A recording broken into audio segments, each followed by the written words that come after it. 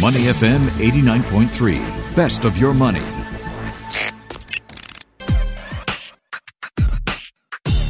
Money and Me on Your Money, only on Money FM 89.3. Phase 1 of the circuit breaker ends Friday, 17th June. We'll all be able to eat out again in groups of 5 or less. We'll be able to shop.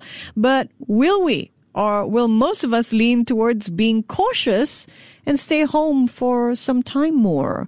Also, will shops and retailers take time to get the necessary social distancing measures in place, whether it's placement of furniture, necessary staff, the routing of crowds in malls, or is the second half of this year looking especially promising for one of Singaporean investors' favorite asset classes, REITs?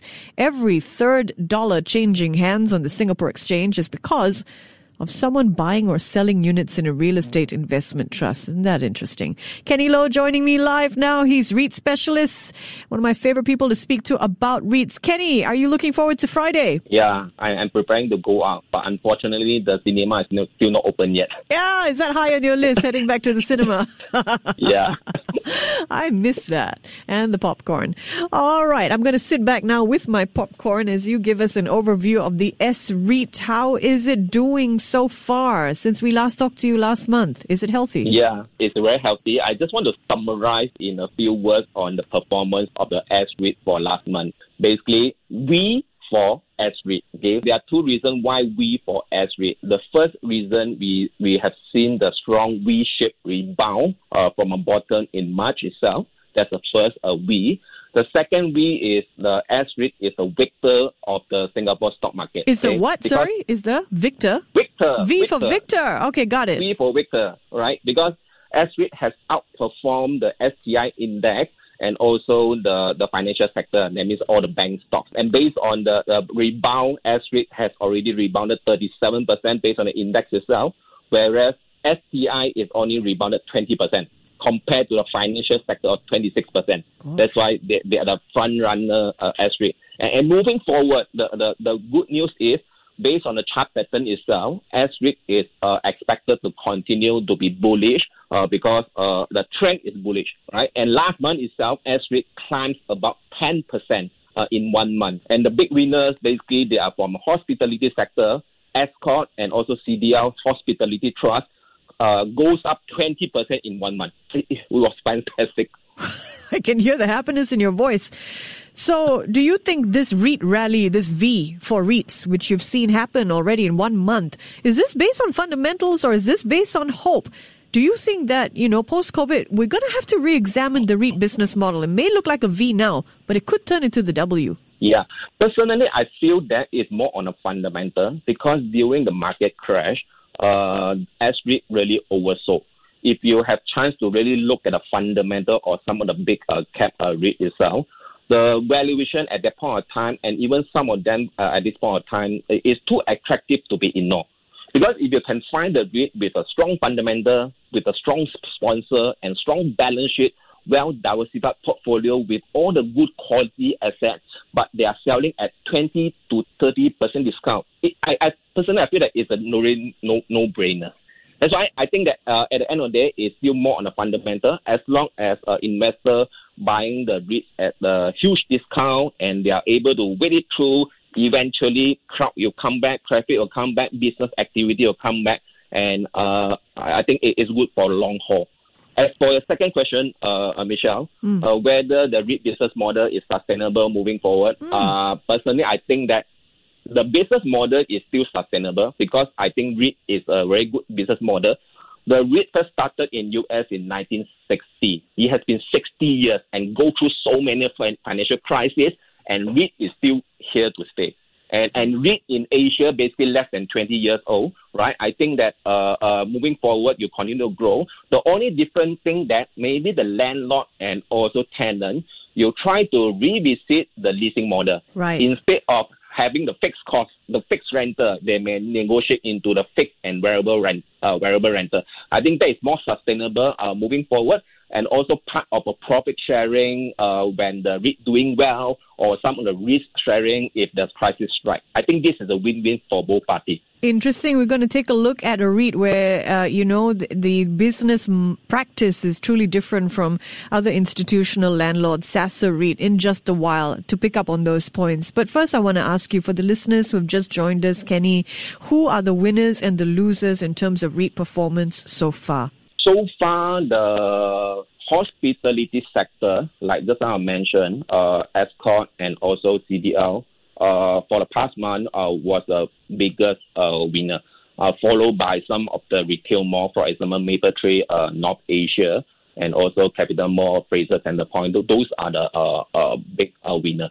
Because it's not surprisingly, because it has been beaten down very badly due to the sentiment, due to the fear of their cutting a dividend. You can see that for the past 2 or 3 months, there have been a lot of negative news, right? That's why, based on the valuation itself, it is time for them to go back up. Last month, we do not really see any big loser except one First REIT. First REIT was hit by some of the negative news caused by the sponsor due to the announcement and those things. That's why last month only one bad REIT in terms of performance. Wow. All right, KGI Securities has initiated coverage on Sasa REIT with an outperform recommendation and a target price of 89 cents. So it's Singapore listed, Sasa Real Estate Investment Trust. They own retail outlet malls like Burberry, Coach, Salvatore Ferragamo, all these sort of goods, out of season or new, they sell them. Their properties are in China and they help solve a specific problem. If merchandise is fake, customers are compensated, retailers are penalized, and they have a truly unique business model in terms of business practices, quite different from Singapore's other institutional landlords. So instead of paying rent to the REIT, tenants share roughly about 15% of their revenue with the Chinese parent, and the so-called entrusted manager keeps some of it to run the properties and shares a fixed sum and sales-linked variable component with the Singapore Trust to pay out to unit holders. So, broadly speaking, what do you make of this outperform rating, and what are the implications of China reopening, do you think, on Sasa REIT? First of all, we cannot combine both share price and also the economic activity when we do the analysis, because normally the stock market moves 6 months ahead. That's the reason that you can see that although the China is not fully opening out, there are still a lot of social distancing and also movement control in place. The share price has already moved up to the close to the pre-crisis level. It's almost fully recovered for Sasio if you look at share price, right? So moving forward, I think that as long as they are still cheap in terms of valuation, there will be continue to close the gap in terms of valuation, although the economic activity is not fully recovered, and also all those retailer and also traffic not back to the mall yet, right? Until we really seen that the vaccine is available and remove all those social distancing. So in short, economic activity and also the price movement, they are not linked to each other. That's why as far as investor is concerned, as long as the Sasio is continue to fill up the valuation gap and just ride on the bullish trend. So how do you think the business model of this REIT is going to do moving forward? I think you'll be continue to do well because it's more on the risk sharing and also profit sharing model. But it also very much depends on the environment. It depends on what is the negotiation power between the tenant and also landlord.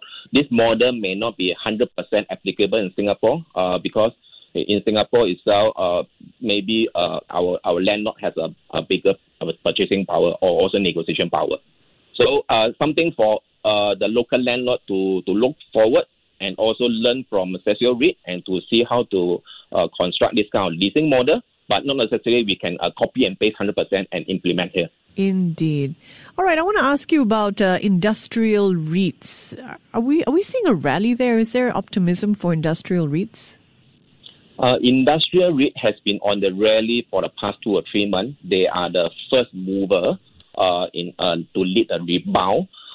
If you really look at the valuation and also share price itself, Ascendas REIT, Mapletree Industrial Trust, Mapletree Logistics Trust, they have already rebounded strongly, V-shaped again. And at the present moment, actually the valuation is a little bit stretched. And 3 of them already back to the 200-day moving average. It is on the bullish uptrend. Okay, but if you based on historical high, I think that they are closing to the historical high at the present moment. So do you think this rise is based on hope, or do you expect this positive sentiment to continue to drive this rally? I believe that industrial REIT is more defensive and also resilient in nature, but investors should really pay attention to the underlying property they are holding.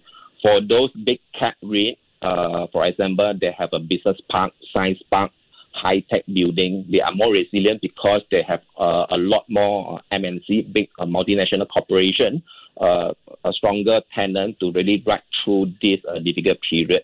For those industrial REIT, which is relatively small and medium cap industrial REIT, most of the tenants, they are from the SME.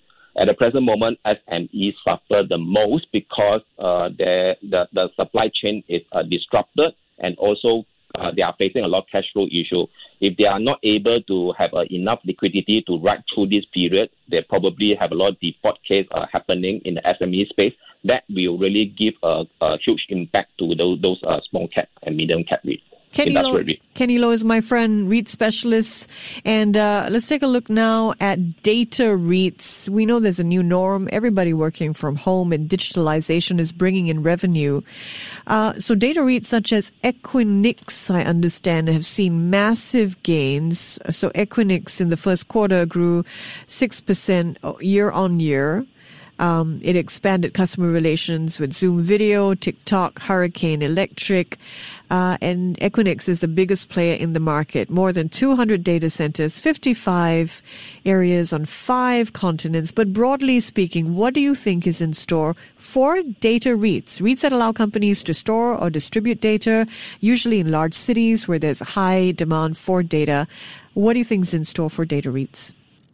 Long-term wise, data REIT is one of the asset class or one of the sector I think that REIT investors should have into their portfolio due to the growth and also defensive in nature. Because when we buy the data REIT, basically the lease expiry profile is pretty long. That will provide a stability in terms of dividend payout. Then the only thing that we need to really look at the valuation. At this present moment, there's a lot of euphoria in the data center technology-related stock. That's why all the money is really jump into all these kind of sector, which make the data REIT in Singapore, for example, a Keppel DC REIT, is super expensive. The way I mentioned, it's really super expensive. If you look at the price to book, it's close to 2.1 times price to book value, and with the mere distribution yield of about 3%. And if you compare to the 10 years government bond yield, it's only 2% risk premium. I think that this risk premium really does not really justify to really for us to park our money into the Keppel so-called data REIT at the present moment. But who knows, when there is a big correction come again, right? And the valuation become more attractive again, maybe there's a good time to really look at a data REIT. For me, data REIT is out for the time being. It's out for the time being? Yeah, because of valuation. Ah, yes. This one in particular, Keppel DC REIT, right? Yeah. Okay. Go ahead.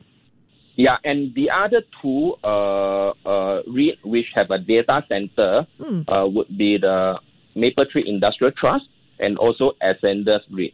Okay, they have some of the portfolio, they are from a data center. Okay, for those investors who really miss the boat, find it's too expensive, maybe, and also can keep a lookout into these two REIT. Which one again? Mapletree Industrial Trust, and the other one was? Ascendas REIT. Ascendas REIT, okay. Yeah, Ascendas only have a very small percentage, about 5.2% revenue from a data center. All right. So it looks like a V. You're happy the biggest winners are hospitality, and no big losers in the last month, hey, Kenny? Yeah, that's right. I think that REIT index at the present moment is sandwiched between the technical level of 200 days moving average and also 20 days moving average. If you look at the chart pattern itself, it's pretty interesting.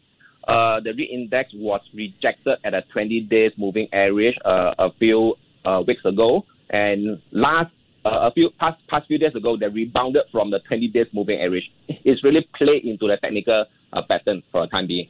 If the REIT index is able to clear the 200-day moving average, which is about 817 points, I think there'll be a clear sky. It's confirmed bullish trend for the whole REIT sector. Oh, we're going to hold you to that. I'm going to be looking out for those numbers, Kenny. We'll have you live the moment we pass 817. How about that? Okay, send it.